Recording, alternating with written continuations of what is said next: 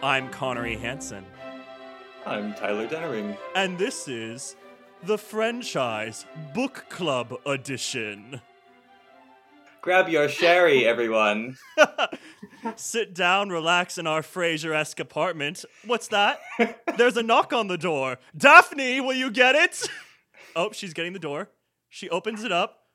Oh, why, it's Alyssa Wise! Hello! Come in, Hi, Alyssa. In case you missed it, we're talking about the new Frasier book. Rise of Frasier. Rise of Frasier. So topical. The scrambling of the eggs. Yeah, the Ballad of Niles and Crane. Niles and Crane. No, we're actually talking about, what's it called? The new Hunger Games book, or I guess the prequel Hunger Games book, A Ballad of Songbirds and Snakes. Or is it a That's song? right. Yeah. One of those things. But the three of us read the book together, and we decided to do a little book club because Hunger Games is part of the franchise of, well, the Hunger Games. So we're exploring different mediums. I think this might set a fun new precedent for us to explore new facets like The Simpsons did last week. Or maybe earlier this week. So we're here. Alyssa's here joining us as well. Hi. Thanks for having me back. Thanks for coming back. Alyssa Wise of Catching Fire fame. Yes. She was our first guest ever on the franchise and cemented herself in her Hunger Games knowledge. She's a tome of knowledge of many a franchise, so I'm sure you'll be back again relatively soon. Yes. But here we are in Frasier's study. I've pulled up 3 chairs for us, and of course... Or Coriolanus Snow's study. Oh, even better. We've relocated Coriolanus. By the way, I listened to the audiobook, and the man in my audiobook pronounced it Coriolanus Snow every single time, and Sejanus. I so many things. I'm like, there's probably better ways, and high bottom, so many ass things in this whole book. But maybe the narrator just had butts on the mind. I don't know. I guess she probably did for at least all the dudes. That was actually going to be one of my first questions, is if anyone knows how to pronounce the names, because I did not at all. So, okay, are we set on Coriolanus or Coriolanus? I like Coriolanus way better than Coriolanus and maybe Sejanus rather than Sejanus. Yeah. Okay. I didn't even think about Coriolanus, but I guess there's 2 names that have, yeah, all right, well, I don't want to talk about that the whole time. No, we don't. High as a kite bottom. Exactly, and high kite bottom. It's so much. Suzanne, what's going on? But yeah, here we are in Coriolanus Snow's study, and the hardcover of his memoir basically is sitting in front of us. We're in Coriantine. Coriotine. Having some creatine, and we're just having a great old time. So we're just going to sit here and try to do as spoiler-ish free thing as we can, but given spoilers will probably slip out every now and then, so you know what, I'm just going to tag this with a spoiler warning thing. But we'll try to keep it light. Yeah, trying to keep it light, but knowing me, something will spill out of my mouth, so there it is. Shrek dies. Shrek dies in the end of this book. Oh God, and, no. And turns out Donkey did it. And he is unremorseful, and he even marries Fiona in the end. It's incredibly spiteful. Oh, Ruined the Shrekiverse for me. The cinematic Shrekiverse. Mm-hmm. And, yeah, we have some fun things in mind. And I think, Alyssa, you have a fun question to start us off, don't you? I was just going to preface with my thoughts before going into this book. And I'll be honest, I was on the edge of whether or not I was even going to read it. And then you guys asked me if I wanted to do this book club episode, and that was kind of like the deciding factor that, okay, yeah, I'll give it a go. But I was super worried that it was going to be kind of in the way of Fantastic Beasts, where it's just a lot of like retcon fan service that doesn't make sense. Just being like, oh, bet you didn't know this, and I bet you didn't know this character was actually friends with this character. But as we'll talk about later, like it ended up being so much better than I was expecting, and like actually like fleshed out, unlike the Fantastic Beasts movies, which kind of like left a bad taste in my mouth for prequel franchise extensions. So Yeah, for me it was like so many. Like I enjoyed Solo, the Han Solo prequel movie. mm-hmm. It's not that like it's still probably like lower rung on the Star Wars movies, but I still like enjoyed it quite a bit. But there's just so many people being like, "Oh, it's just so prequely," and I was like, "Yeah, I definitely understand people's points on that." So I keep on thinking about that too. But when you put it in the perspective of the Fantastic Beasts movies, that makes me feel a lot better about this book. Yeah, Because there are like a couple things that are still like pretty prequely in this. Like it's like, bet you didn't know where this came from, but it was overall, yeah, like handled better than Fantastic Beasts at least. Right. So right. Yeah, at least it like feels organic. it happened a couple times where I was like, oh god, like she's really gonna do that right now, but then it would actually like, deliver something kind of important and meaningful. I was gonna say I was also worried that it was just gonna be boring. Like I wasn't like excited to read it. I thought it was kind of a story that nobody cared about, and that it was going to be, especially when I read the synopsis, that it was going to be him with a District 12 girl and who's mentoring her in the 10th Hunger Games. I thought it was going to be basically a retelling kind of the Hunger Games, and it was going to be the same kind of character as Katniss, but the main character, girl from District 12, she ended up being like a complete kind of opposite type of character as Katniss. So that worked really well too, I thought. I agree. Yeah, I had similar feelings going into it reading this. I feel like I might have been the one to put forward we do this in the first place, but just because I didn't have high hopes for it. Like we have all kept saying, I assumed to be very prequel-y. I thought this would be more of just us kind of making fun of it maybe a little bit and just poking holes, but I enjoyed it for the most part. I was surprised at how much fun I had listening to the story, and despite the guy I got who reads the audiobook, he delivers it very dryly, but I still enjoyed myself. It was still actually an interesting story that I was like, you know what? This doesn't like I don't know what the right word for it is, but it adds a lot to the universe in a very good way. Like it adds history to it more so than I'd say like doing fan servicey things like you were saying, Alyssa, like being like, oh, Snow is actually the father of Katniss, turns out. Who knew? Right. Yeah, I was gonna ask Connery how the audiobook was, because I remember Alyssa mentioned like you got like a hard copy of the book to read. So did I, because you said that like the reviews for the audiobook speaker were that he didn't do a great job and kind of, I don't know. Like, I know there's a lot of singing in the book, too. Yeah. There's a ton of songs. That's exactly what I was curious about, Connery. He literally just speaks it. It's so boring. He's like, oh, Panem, speaker of our great nation, become whole as your sky opens up. And I'm like, you can at least put a little flair into it, man. And there's so many songs, so I have to, like, endure him just, like, rolling his eyes, almost taking a breath and being like, let me just deadpan read this song as bad as I can. Here's me singing in a little girl's voice. Is it worse? Yes. This was his big moment to add kind of like a little scat solo, really have fun with it, but I don't think he took advantage of it. Bet you didn't know they had jazz in the capital. And they do. No blues, though. There's no mystery there. No mystery. There's only jazz here. Just gonna try to bring up Mystery of the Blues in every single episode going forward. Yeah, I'm praying for you, buddy. That movie's really stuck in your head. Yeah. Shall we talk about maybe some of the characters in this, or do you guys maybe want to talk about?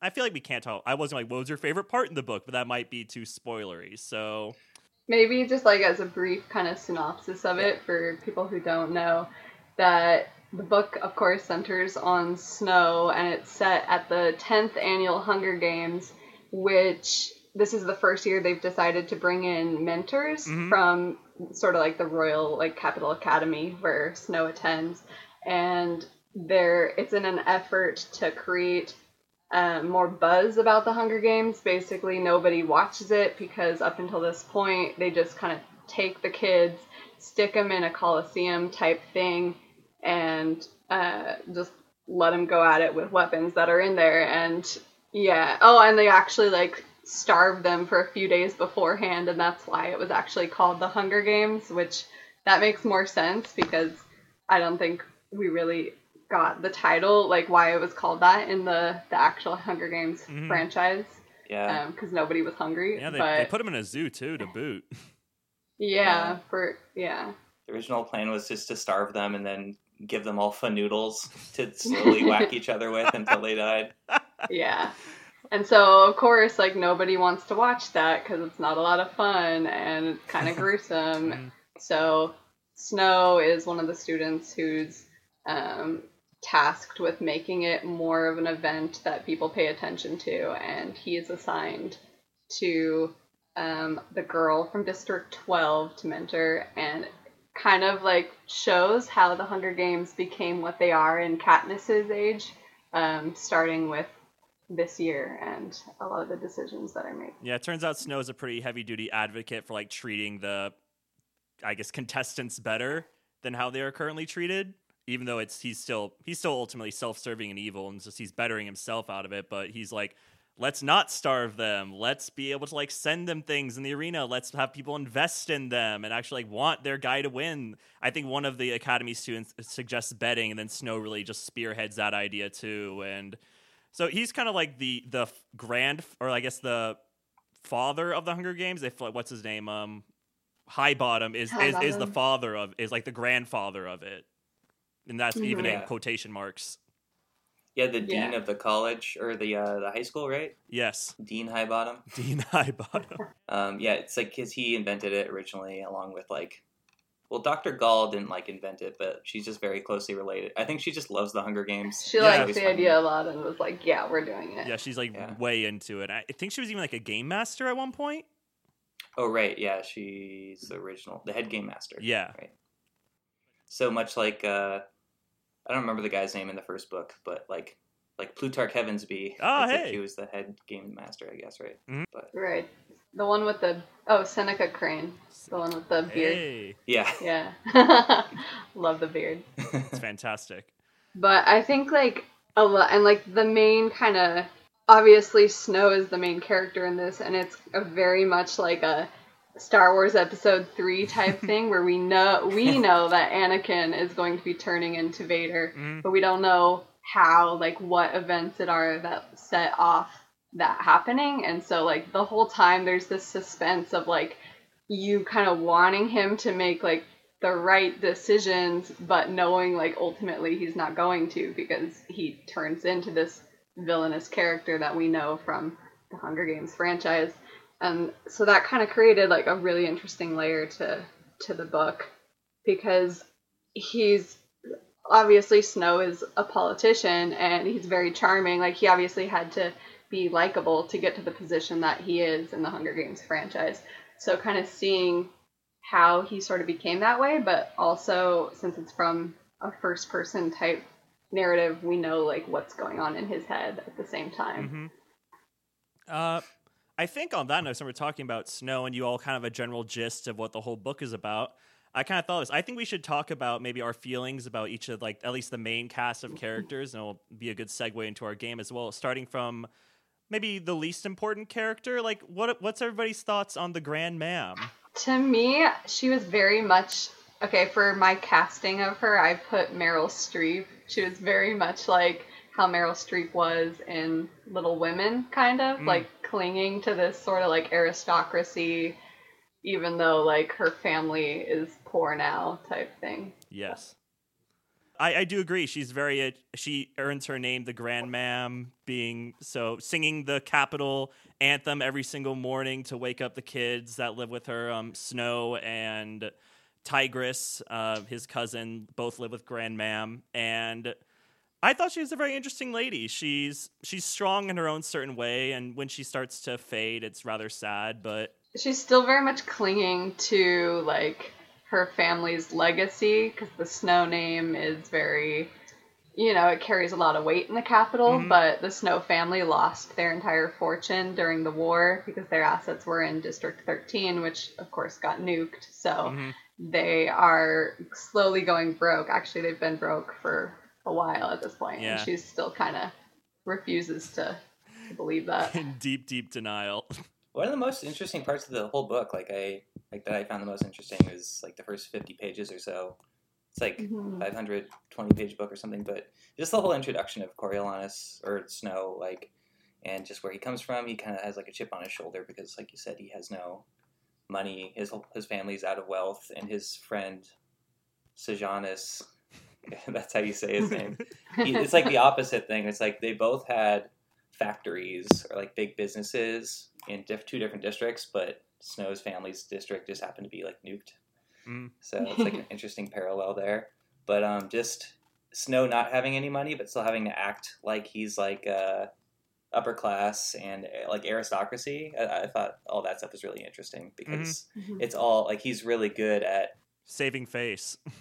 Yeah, and having people perceive him as something he's not, and just like manipulating people already. Like it's just like a good way to start off that character because you already know him as just like a really evil, manipulative guy from the movies and like the books. So it's like, it kind of character. Creates empathy for him, like right from the beginning, and kind of puts you on his side. And so, like again, you want him to make the right calls. And that's the thing about this book. Like we're supposed to be talking about Grandma, but Snow is just so prevalent. He's a powerhouse in this thing. Like I don't think there's ever a scene where he's not there. No, yeah, it's pretty much solely focused on him. And so let's talk about Dr. Gall next. Let's get his his Emperor Palpatine who sways him towards an evil way of thinking. Yeah, I liked Alyssa's analogy of it being like Revenge of the Sith because I did think about that too. Because like George Lucas's whole idea for the prequel trilogy, like whether that was executed well or not, was that basically, it's the rise of fascism, and it's like how love turns. Like there's a quote from George Lucas, like love turns us all into fascists. Like basically, like so true. I mean, it's like I get where he's coming, like I get what he means, but whether that was executed well or not. But and there's like a slight romance involved in this book. There's definitely like a romance going on with Snow and another character, but and that's contributes to his development as a character. But yeah, it's definitely very much like Anakin in Revenge of the Sith, where Dr. Gall is the Palpatine, like constantly manipulating him and making him think this certain ideology, basically, that he didn't really have before interacting with her. Yeah, she definitely helps shape him into what he is, I would even argue. Like, she's the one who kind of nails into his head, like, humans are violent and evil in their base nature, and if you throw them in a room in the dark alone and throw a spear in there, they'll eat each other. She's a joker. She's a lovable joker. An agent of chaos. An agent of chaos, that Dr. Gall, who likes to make neon snakes. I don't know if you guys read the kind of interview with Suzanne Collins, the author, at the end of the book. Oh, no. But it was talking about her influences for this book, and so like I thought it was a much more philosophy-based story than The Hunger Games was. Like she quotes, The Hunger Games was more just about aspects of war theory, and then this was more on human nature theory. And she was modeling the characters after some of the Enlightenment speakers. So I think that Dr. Gall was supposed to be based on Thomas Hobbes, I believe. It was either Hobbes or Locke. I can't remember which one is which now. Which basically says, like, humans are, like, beasts. And if there's no society and rules, like, dictating what we need to do, then we will just, like, kill each other and respond with violence. That's interesting. I thought that was really interesting. Yeah, that's great. I like that a lot. Yeah. That's awesome. Hunger Games is more Sun Tzu, and this is more David Hume. At Cameron Takeda, call me out on how that makes no sense. Yeah, I did read a little bit at the end, just that she was like inspired by her dad really influenced her about like the Enlightenment thinkers and everything. So there's so much room to talk about that in this book. While the Hunger Games do play an important part, it's so much so just about the conversation of like what it is and what it means to the people and control. And it's more political in this one, I think, than any of the other ones, because we literally just get these debates and these topics of conversation bouncing back and forth of what's right versus what's wrong and how to ultimately make people watch a horrible event. Mm-hmm. Or even want to, not even make. Yeah, I almost would have preferred if there was like a little bit more of that. Like, I know it's basically like a young adult novel, but I think I've said that before a few times on this podcast, but like I like it when franchise movies get into philosophy and like politics and stuff like that. Regardless of how well executed it is, like in the Mockingjay movies, I feel like sometimes it just kind of drags on a bit. But like for me at least, that was some of the more interesting parts of this book, whereas the actual Hunger Game itself I thought was like a little lacking, just because the Hunger Games in the book, like I didn't read the original books, but like in the movies, like especially in Catching Fire, like that's a really cool Hunger Game. Mm-hmm. It's like this is like the best it'll ever get, like in terms of like a budget. The budget. You know? In the Hunger Game, in this, it's like it's the 10th Hunger Games. This is basically like the creation of what the Hunger Games would become. Mm-hmm. So they're kind of fighting in like a big coliseum that's like all messed up and like broken down and stuff. Yeah, and they don't even clean it up. There's still bloodstains everywhere, they say. From the previous year, yeah. Yeah. So I almost wish that they like cut down on the Hunger Game itself a little bit, just because it definitely lags. What did you think, Alyssa? Yeah, so I know the book was divided into 3 parts, and the second part is the game itself. And it was kind of like the least interesting. Like, I think like the amount of time that game dragged on was roughly around the same amount of time that Katniss's game dragged on, but Katniss's was in a much more cool environment with a lot more things kind of going on. This one, it's like, and then this person hid for a few days, and then in the benches, and then maybe this person was in a tunnel for a few days. Like, and we meet like Caesar Flickerman's like father, I guess, who's like a glorified weatherman. That's some of the prequel stuff that I like don't like as much, where it's just like, okay, because he's the announcer, he has to be related to the to Stanley Tucci. Like it had to be the same last name for us to get it.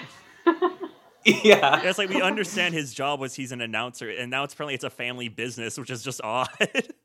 Yeah, because he was a weatherman, I guess. Yeah. / magician. / parakeet enthusiast. Yeah. So that was probably like the most egregious example of like prequelitis. Right. Yeah. In this, but overall, I think besides that, there's maybe a couple other things that I'm like, okay, but it still does a pretty good job at introducing it. I think it just in general, it's hard to make a prequel of anything, whether it's a movie or a book, because it's characters you already know. So you're just kind of connecting the dots in a way to what that character is going to become. So those things are almost kind of like signposts or something. It's like, I didn't elaborate on this. This will give me an opportunity to elaborate on this, like where Mockingjays come from, basically, and talk about that and some other things. But I don't know, prequels are difficult, I think, to write. And just speaking to that, the second half where the Hunger Games takes place again, I just felt like it dragged its feet a lot until I'm probably going to might say something spoiler, but until like the event happens where Snow is forced to actually intervene is when it kind of picked up for me again because of what Sejanus does. Yeah. Yeah. But at that point, I kind of realized at first, like, kind of being like, okay, like it's just a hide fest. This is really boring. At least with Katniss in the first and second book, we were in the thick of it. We felt the suspense. But here we're very removed, and we're just like, Lucy Gray's there. Snow's kind of like, oh, I hope you don't die. She's hiding. Guess I'll wait for her to show up to deliver food. And only when he enters the fray do you really get this feeling of dread. You're like, oh no, what's gonna happen? Yeah, I felt like. I mean, because I usually don't read a book this fast, but I committed to like recording this at this point. Which so I enjoyed the book, but it's just like at some points I'm like, I don't want to be reading this right now. So I'm trying to separate that. Not because the book was like horrible or anything, but just because I had to read such like a large amount of pages. And I think I mentioned in its earlier episode that I just haven't read a book in a while. Just been this reading was a lot. The first book I'd read in ages. I honestly haven't really.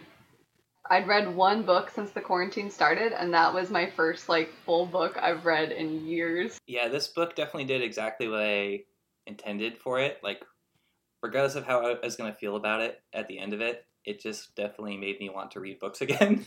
Yeah. It's like, I know I should be reading more than I am, but I don't know.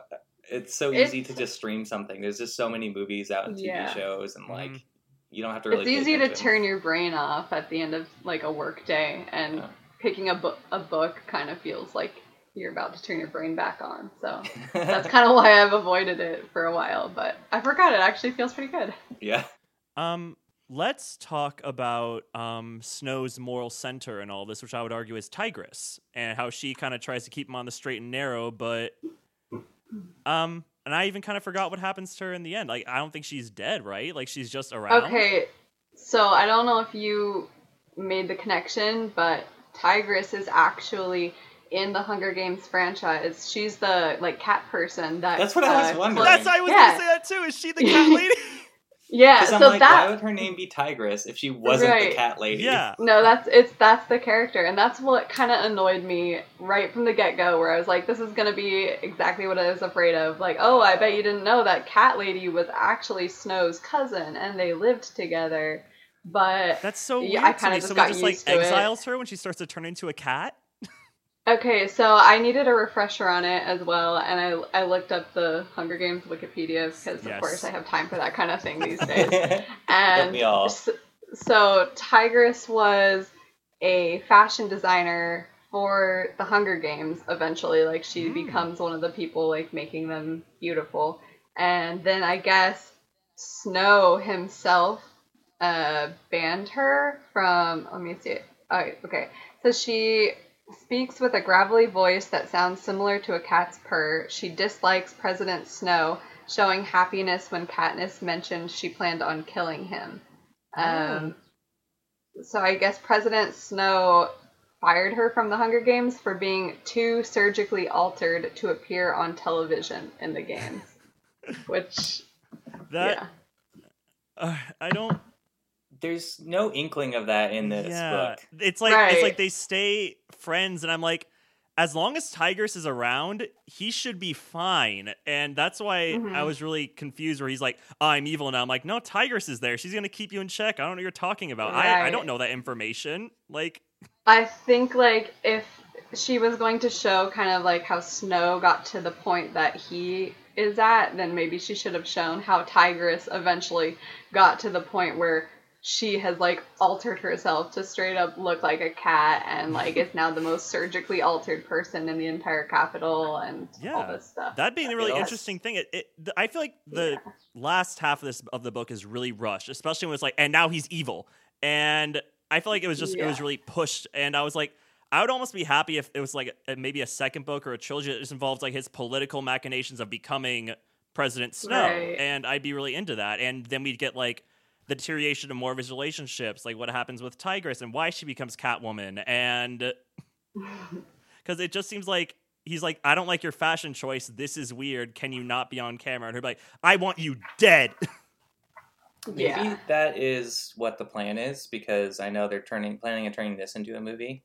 So maybe they're making like a whole nother like trilogy or something of Coriolanus Snow books. Suzanne Collins is, but that is what I expected at first. Like, especially considering like the length of this book, I kind of did expect it to be like, kind of like that movie, like an abridged.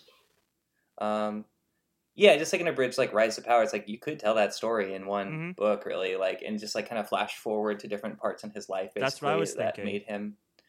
There wasn't enough flash forward. It was all kind of set within this like maybe 2-month period or something. Oh yeah, and like that was, or even less than that. Wow. And like that was enough time for him to become like this powerhouse. monster. It's very odd. Yeah, but I did still have to remind myself that like that's what I would have preferred, definitely. But then that becomes even more of like a philosophical, political book, and I think there's a point in that why she's making all the characters like, you know, they're just like, it almost reminded me more of like Harry Potter or something, because they're actually in school in this one, like all the Academy students. It's evil Hogwarts.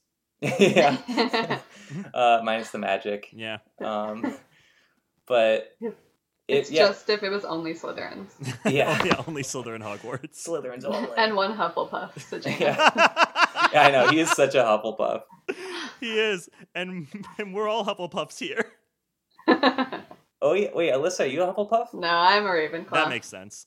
Connor, what are you? I am a Hufflepuff. Yeah, me too. Yeah. For a while, I was like, I'm a Gryffindor, and then I was like, oh, no, I'm a Hufflepuff. We all know it. No, I was looking at a breakdown of the United States map and like where each district would be and where the capital would be. So yeah, I'm definitely a Ravenclaw. That confirmed it for me. Nice. Yeah, I like that they actually talked about that. Mhm. Like, they didn't really talk about it, but there was a few lines that they're like, this used to be North America. Mm-hmm. It was okay. So I always got that impression from the first books, but I couldn't remember if it was ever implicitly said that Panem is North America. But then she finally outright said it in this book. She has a whole world to explore, doesn't she? Like, she has a universe that's kind of like really. She can really do a lot of stuff. Like, what's Europe doing while all this is going down? What's going on in South America? Like, give me more of Panem World, of Hunger World. It sounds like there was just way less people in the world, because it would be going through District 12 or District 9 or whatever now is a population of 13,000 people, but that was still the size of 3 of our states combined. Oh, wow, so okay. It sounds like something big went down, and now there's just a lot less people out there. Yeah, it's like kind of like Fallout or something. Fallout yeah. universe. What about a Panem story about the truck drivers who have to drive across the different districts to deliver things? That might be fun. Only if it's like Jack Burton from Big Trouble in Little China. I don't see why it wouldn't be.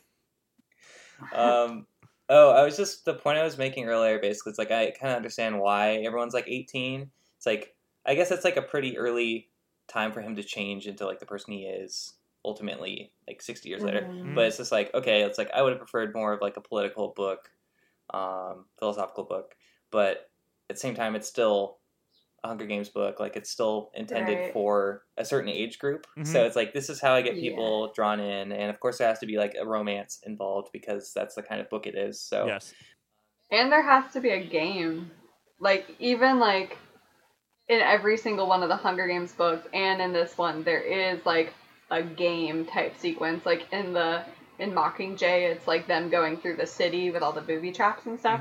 Right. So I think if it was focused purely on Snow and his kind of political dealings, I don't know if you could fit a ton of action into it. I think it'd still be a really interesting book, but it wouldn't be kind of what the spirit of the franchise is based around. Casca Highbottom, who, like we mentioned, he invented the Hunger Games, and he is pretty much high on opium-heroin for most of the time. Right, so he's kind of an interesting character because he's kind of presented as Snow's antagonist in this whole thing. So we're against him because, he's the antagonist, but as I don't want to spoil too much, but we kind of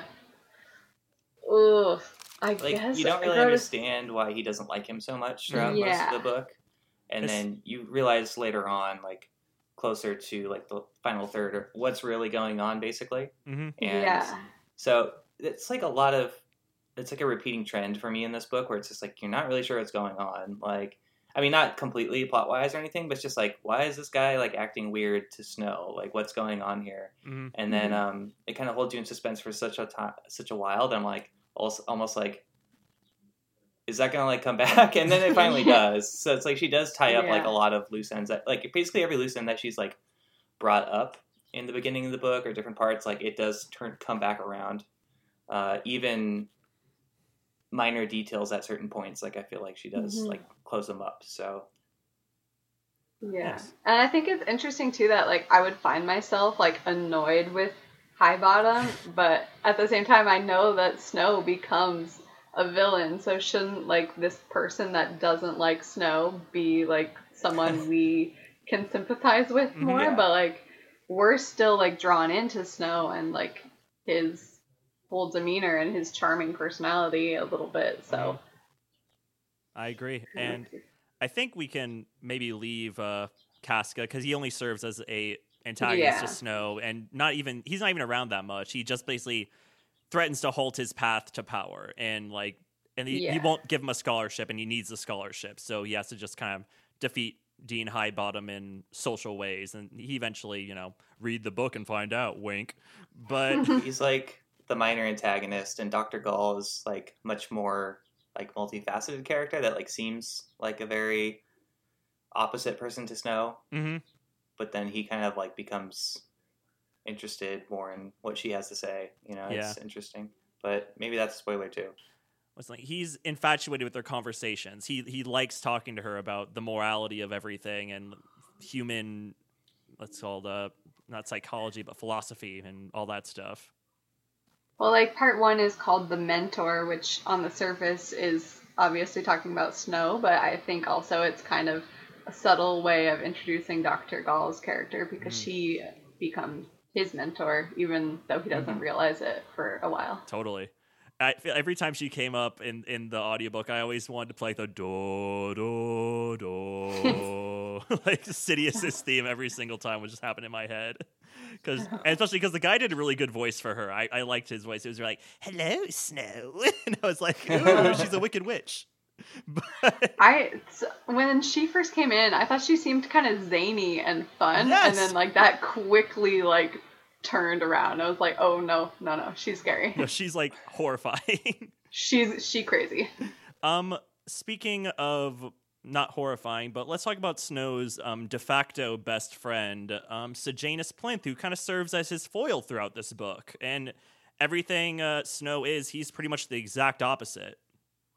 Right. So he's from District 2. 2? Yeah. And his dad made a lot of money in the war, enough for them to move to the capital and get his son a place in the academy and a place as a mentor. But Sejanus doesn't want to be there. He still feels like he's part of the districts, and he's obviously against everything that the Hunger Games and the capital is doing. So, and he causes a lot of mischief for Snow. Just for like, and I feel like a lot of the time it's most of the time his mischief is hoisted on Snow to solve, which is a little irritating. And the fact that I feel like Sejanus is a good person. He wants to do good things, but I think he goes about it in the most asinine ways possible every single time. Yeah, he's also an awkward teen, much like everybody else in this book. Yes. So it's like I get it, but sometimes I'm just like want to shake him. I'm like, ugh, like what are you doing? Like, come stop. on, this is not going to end well for you. Stop being like this. Like, you live in the capital. You have to conform a little bit to survive. But he just is like making himself such a target sometimes. I think even Snow gives him that advice, or he actually says like, let's change the system a little bit from within. Like, let's make things better for the tributes and blah, blah, blah. And so they're just like, no.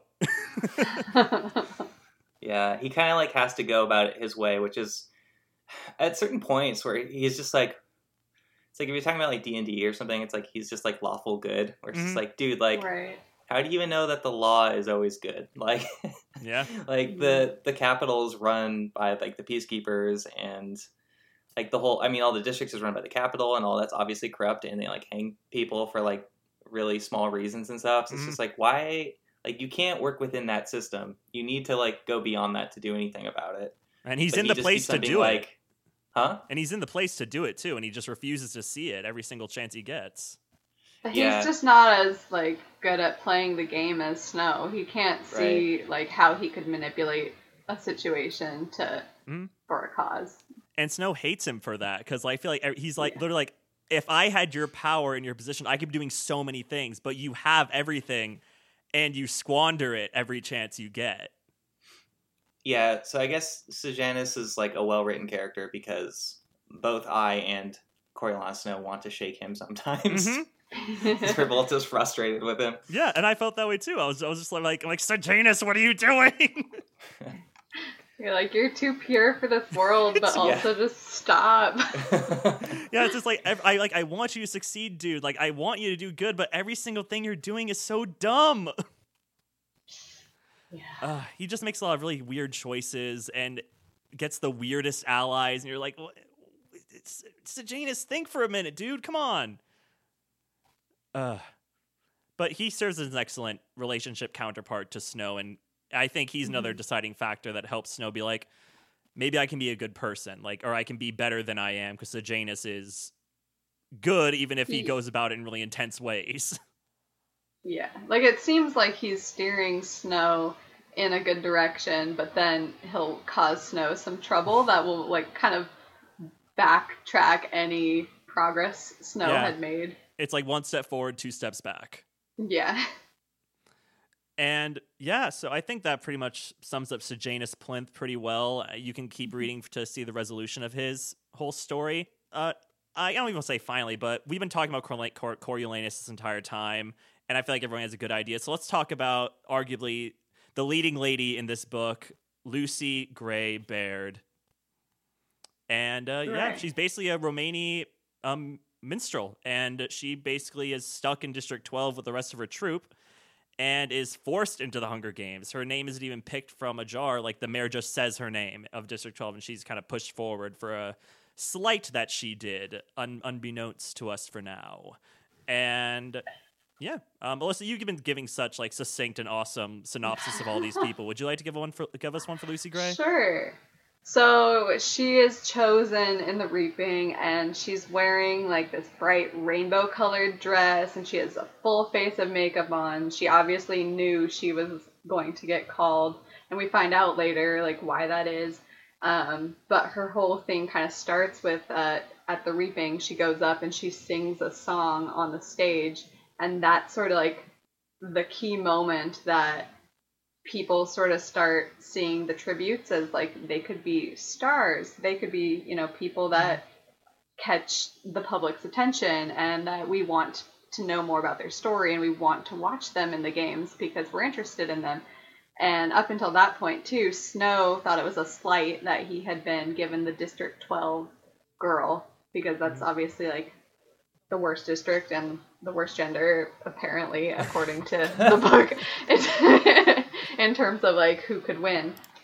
And once he sees though that like people really like her for her song, and she kind of does something else at the reaping too that gives her a bit of spunk and personality, he gets super excited, like, oh, okay, like she could be a star, like what could that do for me, what could that do for my career? And so he starts immediately trying to win her over. And I like that she really has kind of like the will to survive. Like she wants to win the games, and she is willing to like play the game just right off the bat, unlike Katniss, who, you know, she's more reluctant and doesn't want to be a pawn in this show, this spectacle.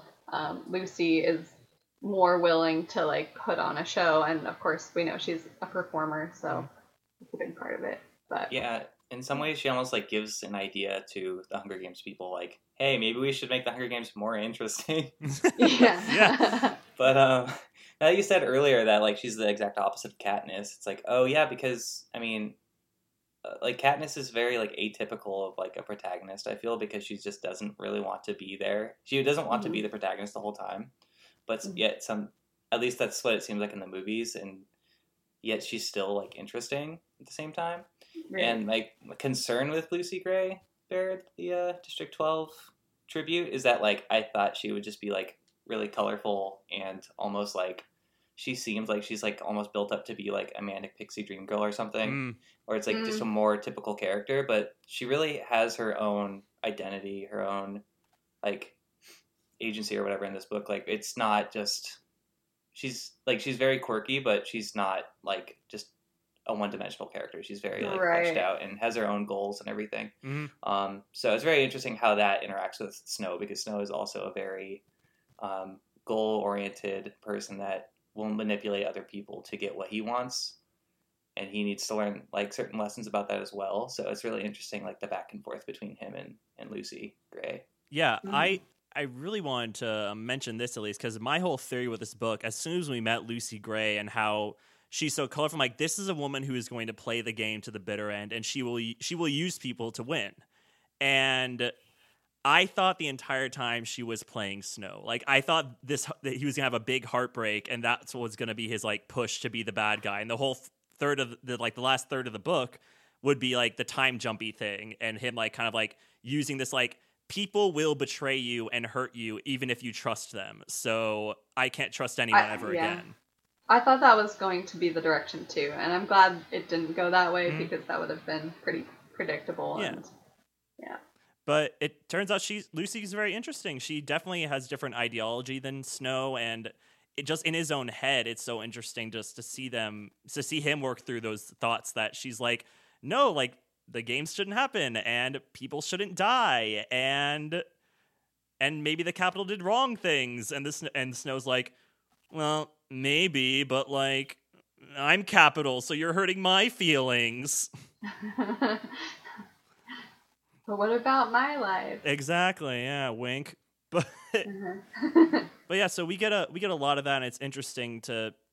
I this relationship seemed doomed to me from the get go because their ideologies are just so different to begin with, and the fact that it finally comes to the head where it does only makes sense in the long run. That it was just doomed to fail. And I think like also we see from the beginning he starts to have feelings for Lucy, but it's always tinged with like jealousy or like what she is like bringing to him, like ownership. What kind of attention is falling on him. Yeah, exactly. It's very much like an ownership type situation. He's very controlling. Yeah. To the point where in this book, like the way she wrote it, I'm like, is this like a good thing to write for like teenagers? Because it's like this is obviously not like a healthy relationship, but I don't know if everybody reading this is going to realize, but yeah, he's definitely the antagonist. He even says like, I own her, she's mine. He said like, even like dressing up and having her as decoration in basically his penthouse suite is what he wants in the Capitol. It's so demented. So, yeah, he obviously has issues with control, and there's severe issues with control because he wants to change the whole world, and that's his whole modus operandi, basically, and how he becomes the main antagonist in the Hunger Games series later on, like 65 years later. It's that he I guess he just rationalized everything. You know, like most bad people don't think they're bad, especially I feel like politically. Like they feel like they're doing the right thing. It's that old adage. Everyone's the hero. It's like that old adage. Everyone's the hero of their own story. Yeah, I mean, especially when you say like for the greater good, that's like an easier indication of you're probably doing the wrong thing. But some people just really rationalize to the bitter end, and it was like, no, I was totally justified in like doing this terrible thing because it ultimately helps this nation or organization or anything, or myself, you know, up to the point where it's like you just can't rationalize anymore, and it becomes like a disease, basically. So I feel like this definitely Snow. Completely. So we've talked about, I would say, the main core cast of characters. And now I think we've been talking for an hour, and this is a great lead into our game, which is we're going to be casting our own ideal Hunger Games movie prequel cast. So who would like to go first with their cast? Do we want to do like character by character? I would love to do character by character. Roulette. I will say before we name them that I guess this book is planning on being turned into a movie, you know, at Lionsgate. It's already gotten the green light. Yeah. It's the same director, right, that did the last two Mockingjay, and he did Catching Fire. Yeah, he did a good Francis job. Lawrence. My big question is this movie going to be a musical? Because there are a lot of musical numbers. It better be. That'd be great. Yeah. Apparently Michael Arndt is supposed to be the one writing the script, he's like a really great screenwriter, but he's also, I feel like he works on a lot of projects and then eventually gets like somebody else takes over. But I think that's just the nature of like the kind of movies he works on, which are usually bigger. Like he co-wrote Toy Story 3, he wrote the original script for The Force Awakens, and then eventually I think he just got like a story credit or something. So we'll see where that ends up, but at least it's in really good hands for the screenplay because I don't know. I feel like he'll only improve upon certain dialogue and stuff. I don't know. Agreed.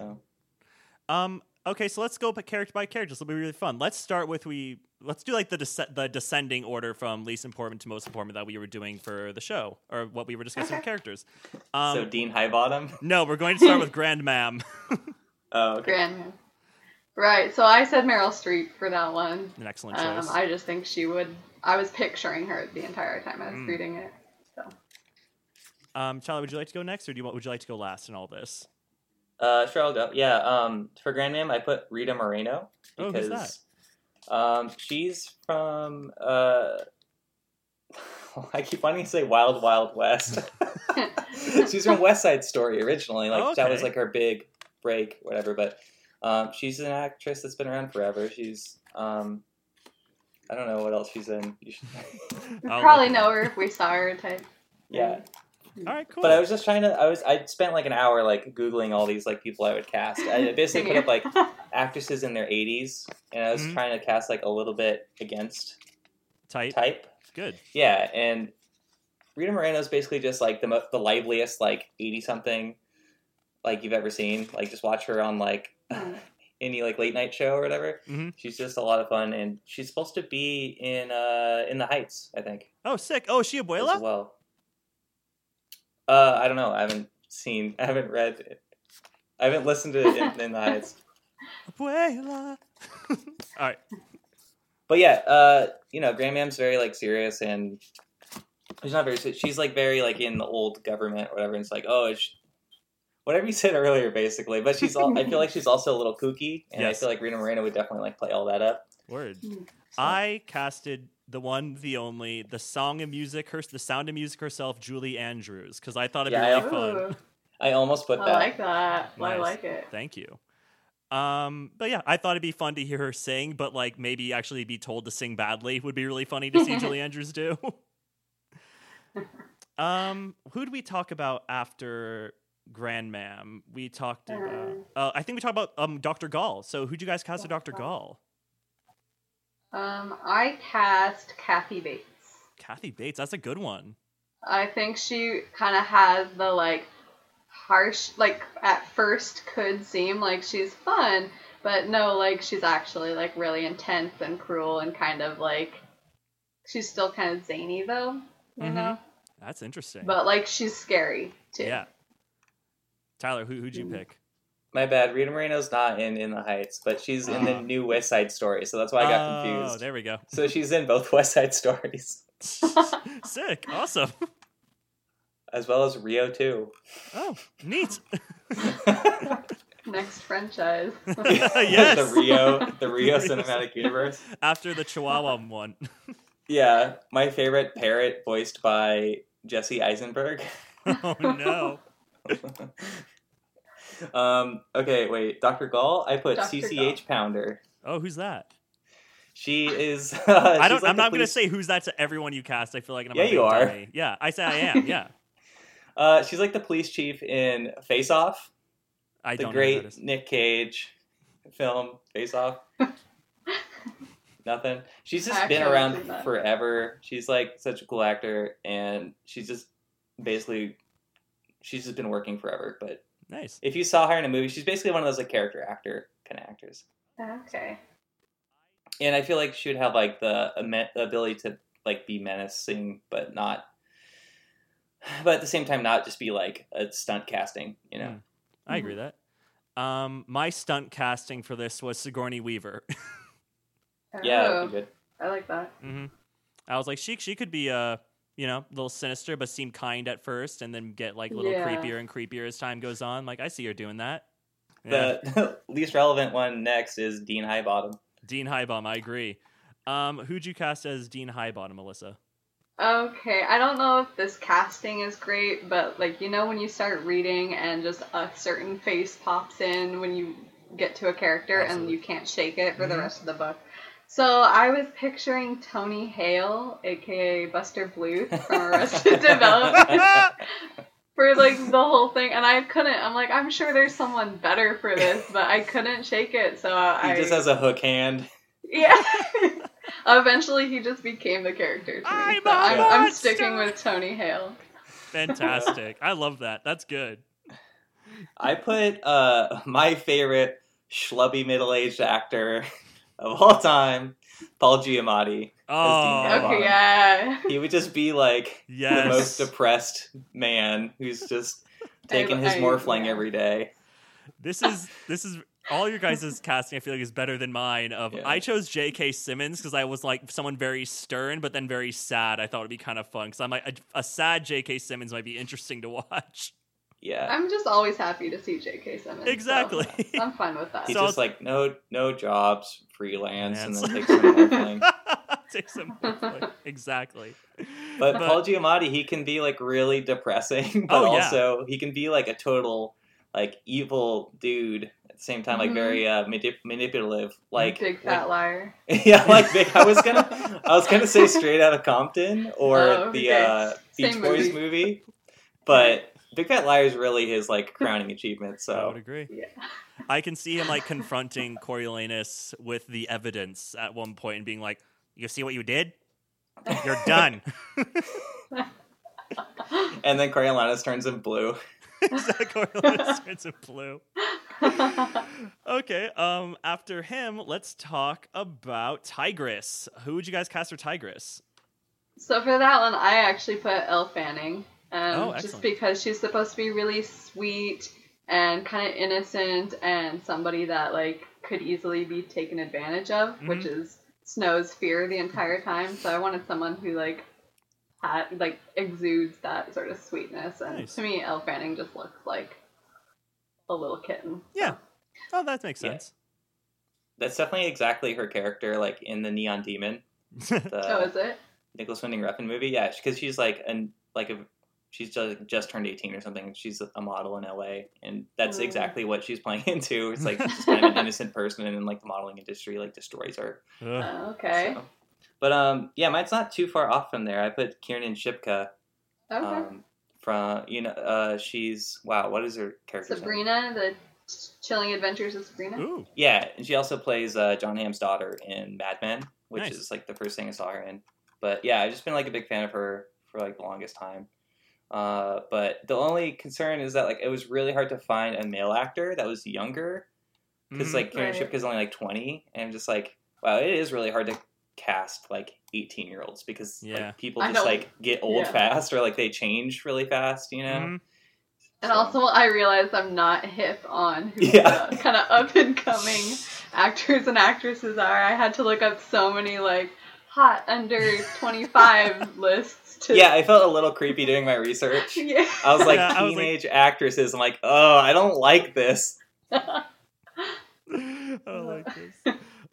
I casted for Tigress. I had a really hard time because I didn't really see her as innocent and kind, but I don't see her as weak really throughout the book. I feel like she's willing to do a lot of things that she does off screen for Snow that we don't see. And I originally was going to be like, I was looking through my list of like random pretty blonde young actress to be her. That seems fragile. And then I was like, you know what? It's not sitting right with me. So I was looking through this IMDb page and I came across this woman, Allison Stoner. And she's mostly does voice acting, but I saw her picture and I was like, you know what? She seems really cool. So look up Allison Stoner because she seemed really nice, really interesting looking. And not just looking, but she seemed cool. She's in the Phineas and Ferb movie, apparently, and she's in both Cheaper by the Dozen movies. Allison Stoner. Oh my god, she was a Disney Channel star. Yes, she was in Mike, Super Short Show. Yeah. The Sweet Life of Zack and Cody. Yeah, Oh so my god. Okay, yeah. I nominate okay. her. Yeah, I like that. Tigress. Thank Sure. you. Sejanus. Sejanus. Alyssa, who'd you cast as I Sejanus? I don't know a lot of young actors, so They he might play be a little young. too old, but I went with Ansel Elgort. A, because I love him, but B, I think he does exude that, like, puppy dog, but, like, wants to do the right thing, means well, but kind of a dummy type personality, and I loved him in Baby Driver. Oh, And okay. I think he'd be great. I loved him in The Goldfinch. I haven't seen it. That's the punchline because nobody saw The Goldfinch. Nobody. Oh. Is he in it? Yeah, I think he's the main character. Yeah. Oh, okay. You can't do Ansel Elgort. He's an old fart now. He's like 26. He's younger than us. He still has a baby face, though. Yeah, he's great in Baby Driver. Allison Stoner plays a character in something called Kung Fu Magoo, I like that. which is a Mr. Magoo like spin-off movie. Spin-off? Oh. Fantastic. What are we talking about again? We're talking about who you Sejanus. cast for Sejanus Plinth. I put Tony Revolori. Who's that? He is Flash Thompson in the Spider-Man movies. Yeah. And he's also the kid from Grand Budapest Hotel. Nice. Right, okay. I think this would be like a nice turn for him because he's usually like, well, Grand Budapest, yeah, I guess he's still like pretty funny, but in this newer Spider-Man, the Tom Holland Spider-Man movies, he's just like really funny. Yeah. Because he hates Peter Parker, but he loves Spider-Man. He's like Spider-Man's #1 fan, but he's a bully. But I don't know, I just like him a lot, and it would be interesting to see him turn as like a more dramatic character. That'd be very interesting. I chose for Janus Plinth. I feel like he's actually 35 now, and I don't know why I was thinking he was way younger, but Broadway... Liam Hemsworth? Not Liam Hemsworth, but Broadway actor. Short time on TV on Graceland, and very small role in the movie Les Miserables. I am talking about the one, the only Aaron Tveit. And he has that chiseled good looks, but Lord help me, I could see him being kicked around like a little puppy dog by Snow. He's 36. Yes, I said he's old. ties into our musical plans for this movie. Yeah. Love that. No, you got to get Russell Crowe if you want to have a musical. Oh, of course. He's a staple. He could be Dean Highbottom. I would love that. I changed my mind. I love Paul Giamatti, but I love like schlubby Russell Crowe even more. Like his past 5 years in his film career, like ever since The Nice Guys, he's just like, well, in this role, I'm going to gain even more weight and look more sad and like shave part of my head so I'm balding. It's great. That's I love acting. him. Yeah. That's good acting. So good. Let's talk about Lucy Graybaird. Who'd we cast for Lucy Gray? Okay, this is going to sound weird, and again, you have no control over like who pops into your head when you're reading a book. But like while I was reading it, the first person that Myers. I was going to say the first person that popped in and like she just like kind of became the character in my head. Actually, Connery is your sister, Grayson, but like specifically her at your Old West murder mystery party. Like the way she was dressed, like and playing guitar, and I was like, that's Lucy Gray. But since I have to cast an actual actress in this, I would cast Zendaya because I love her, and I think she has like the emotional range to like seem like this like fun like happy-go-lucky performer type, but there's way more intense stuff going on under the surface. Alyssa, I like that you brought up Grayson Hanson, because that's a great segue for next week's episode. We're not done yet, Tyler. I know, but she'll be on the next one. Okay, who are we talking about? Oh, Lucy Gray-Baird. This was tough for me because I went between two people, and those two people are Lana Condor from To All the Boys I Loved Before. Ooh, okay. That's good. I think she would fit better ultimately in this. It was between her and Sasha Lane, who is in American Honey. She's like the main character. And I feel like she would fit more into like being like a traveling musician. Mm-hmm. And just like kind of like raggedy, I guess. Like that's basically her character in American Honey in a way. But I think Lana Condor would be better because she's just like a little bit more cutesy in a way. Because like she's like wearing a bunch of like rainbow dresses and stuff in this. Mm-hmm. So I don't know. Yeah, I think either of them would work. But yeah, it's Lana Condor. Yeah, I did the Ladybird herself, the little woman herself, woman whose name I can't pronounce. Saoirse Ronan. That's good too. I do like her for that. She's good. Well, if we're casting this movie and firming up everything, I'd probably pick Zendaya, honestly, for this. I like that a lot better. I also want to backtrack a little bit and just say, Grayson, I hope you don't find me creepy for mentally casting you in this movie. I didn't Probably mean the to. contrary. She's probably extremely flattered. You're so creepy. I know. All right. Grand finale, everybody. Who's playing Coriolanus Snow? This one was tough. Yeah. But I am happy with my decision ultimately to cast Timothée Chalamet. Yes, I see that. Very good. I think it's Snow.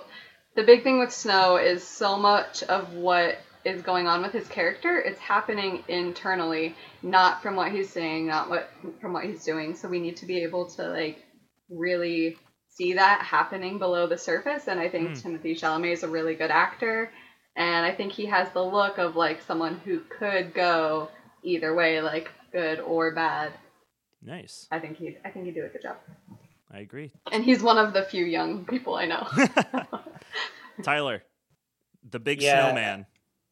That Timothée Chalamet makes more sense than who I put, but I'm also like, it's like, yeah, he's a great actor, but I'm also like a little tired of seeing him like in every single movie. Yeah, like he's gonna be he's Dune in Boy everything these days. Yeah, he is the Dune Boy.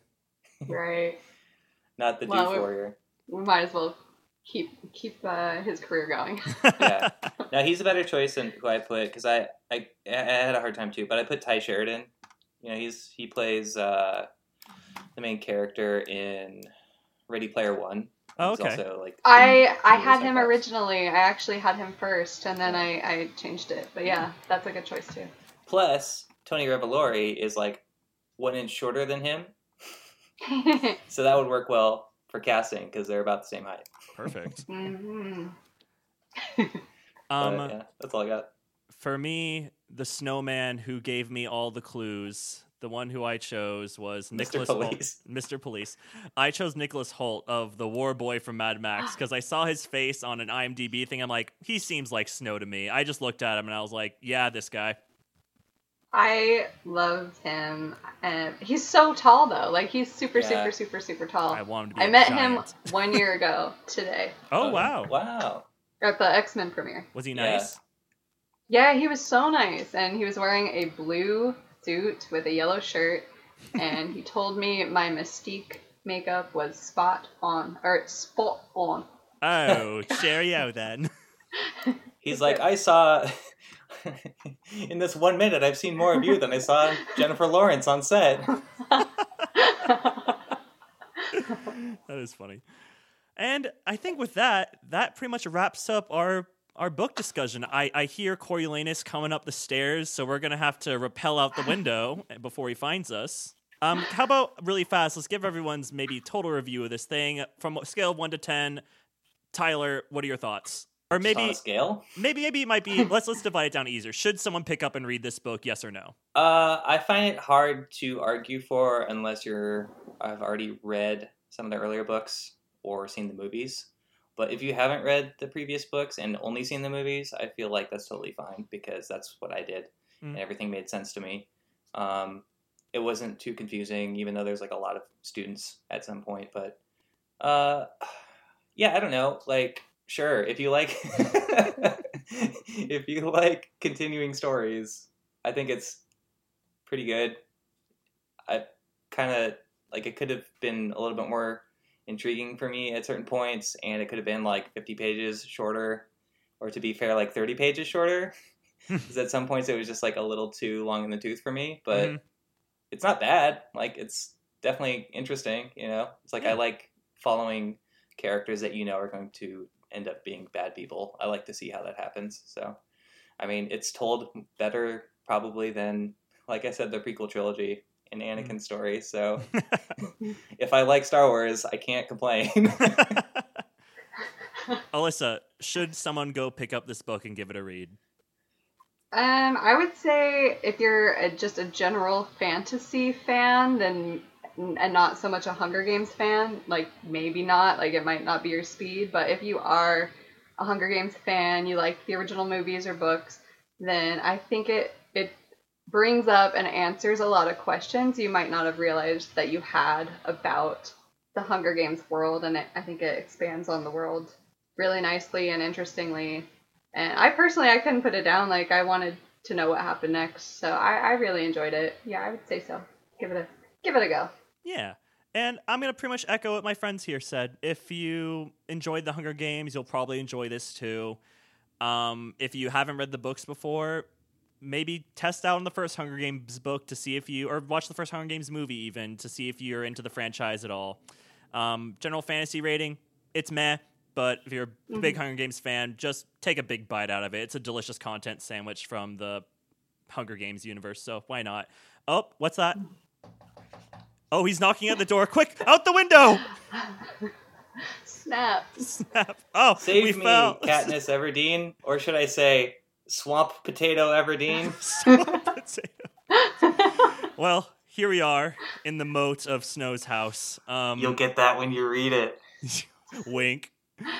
Inside joke. So we're now on the streets of the capital, walking home. Let's do our delicious plug. You know what? Actually, should we do what we've been watching lately? Any recommendations for the week? Shall we do that? Yeah. Yeah. Tyler, what have you been watching? Sure. Alyssa, what have you been watching? Sure. Yesterday I was shown a delightful film by my husband, Irishman Turin O'Neill of Spider-Man 2 episode fame. It is called Michael Collins, and it is about the Irish Revolution in 1921, getting their independence. It stars a youngish Liam Neeson and an unnecessary Julia Roberts. Yeah. It was okay, but he'd be happy I plugged the movie, so here you go. I thought you were going to say The Irishman. Nope. Michael Collins. Oh, Alyssa, really fast, while we're still talking to you. Yes. Turin told me you beat Persona 5. I have been Yes. playing it double time on our quarantine. I was really curious. One, did you like it? And two, who'd you pick to romance in the game? I really liked it, yeah. And then I chose what's her name? The one that turns into Queen. Oh, Makoto. Oh yeah, she's great. That's the best one. Makoto. I chose Makoto. She's best girl because I like a woman with brains. Hell yeah, I chose her too. Because I was like, Hell Makoto yeah. is the only right answer. We're such nerds. I love it. Yeah, great. Tyler, what have you been watching? I just rewatched Walk Hard, the Dewey Cox story. Ooh. Because my girlfriend Lily had never seen it, or maybe not even heard of it, but we both love Johnny Cash and Walk the Line, and Joaquin Phoenix was like, we should watch this, because we're both just kind of like, not in like a great, like we're just kind of down the other day or whatever, and it's just, I can't recommend that movie enough. It's on Netflix right now, but it's just a parody biopic that kind of destroys every biopic ever made. It's just really funny. It's hilarious. There's so many good jokes in it. And John C. Reilly plays Dewey Cox, which is like the Johnny Cash parallel. And he's a great singer as well. He's Mr. Cellophane himself. Oh, should have been my name, Mr. Cellophane. Yeah. And aside from that, there's a bunch of movies on iTunes right now that are free. They're just like highlighting Black voices, everything, with all the protests going on. So you can watch like Selma, Just Mercy, Antoine Fisher, Ali. There's like a bunch of great movies on iTunes right now for free. So check those out. Hells to the yes. I haven't been watching much recently for some reason. I don't know why. But I have been reading this manga called Vagabond, which I'm enjoying because comic book stores are back open. I was able to get the last 3 big like Omnibus X books of them, and I've just been going through those. It's really interesting and kind of chronicles it's like a semi-autobiographical book, I guess, where a lot of it's fictionalized, but it's still fun. It's about this samurai Musashi, I believe is how it's pronounced. I'm probably butchering it anyway, but it's really interesting kind of going through like a fictionalized historical account of like Japan's greatest samurai that ever lived. So it's kind of cool and fun in that sense. Nice. Yeah, that's all I'm doing. Okay, bye. Yeah, bye. No. Let's do plugs. Alyssa, do you have anything to plug? Sure, you could check me out on Instagram, Alyssa Hope _, and it's mostly cosplay and special effects makeup, but if that's your thing, feel free to check it out. Hell yes. Tyler, what do you got, my dude? Just follow us at Franchise Pod on Twitter and Instagram, and on Facebook too, I think. And email us at the Franchise Podcast. Sign us up for a bunch of spam and stuff so I can have something to do and just delete it all. If you enjoy the sound of my voice and you also like tabletop role-playing games, you guys should check out Starship Impala. It's hosted by me and 4 other amazing friends. And we play the Starfinder game, and there's over 100 hours of content waiting for you to devour. So a lot of good fun there. Tyler, tell us what's coming up next week on the franchise. Well, excellent segue, Alyssa. When you brought up Grayson Hanson 20 minutes ago, because she's going to be on our next episode, which is going to be on Legally Blonde. So stay tuned, everyone. Yes, and perfect timing, because here we are at our small flat in the capital, and we're kind of going our separate ways. So with a big hug from all of us to you here at the franchise, goodbye. I think I had like a laughing fit last time we did like our what's it called, bonus episode, but we need an actually good sign off. Tyler, we gotta come up with something. Just sing the Capitol song right now. Oh, Pan Am, filled with grace, you come down to touch my face with a stroke of wing and peck of bird. This serpent song has just the nerve. Connor, you should really consider doing audiobook readings. Okay? That'd be really fun. I should look into that. Be something to do. All right. Goodbye, everybody. My career is set. All right, we're done. Bye.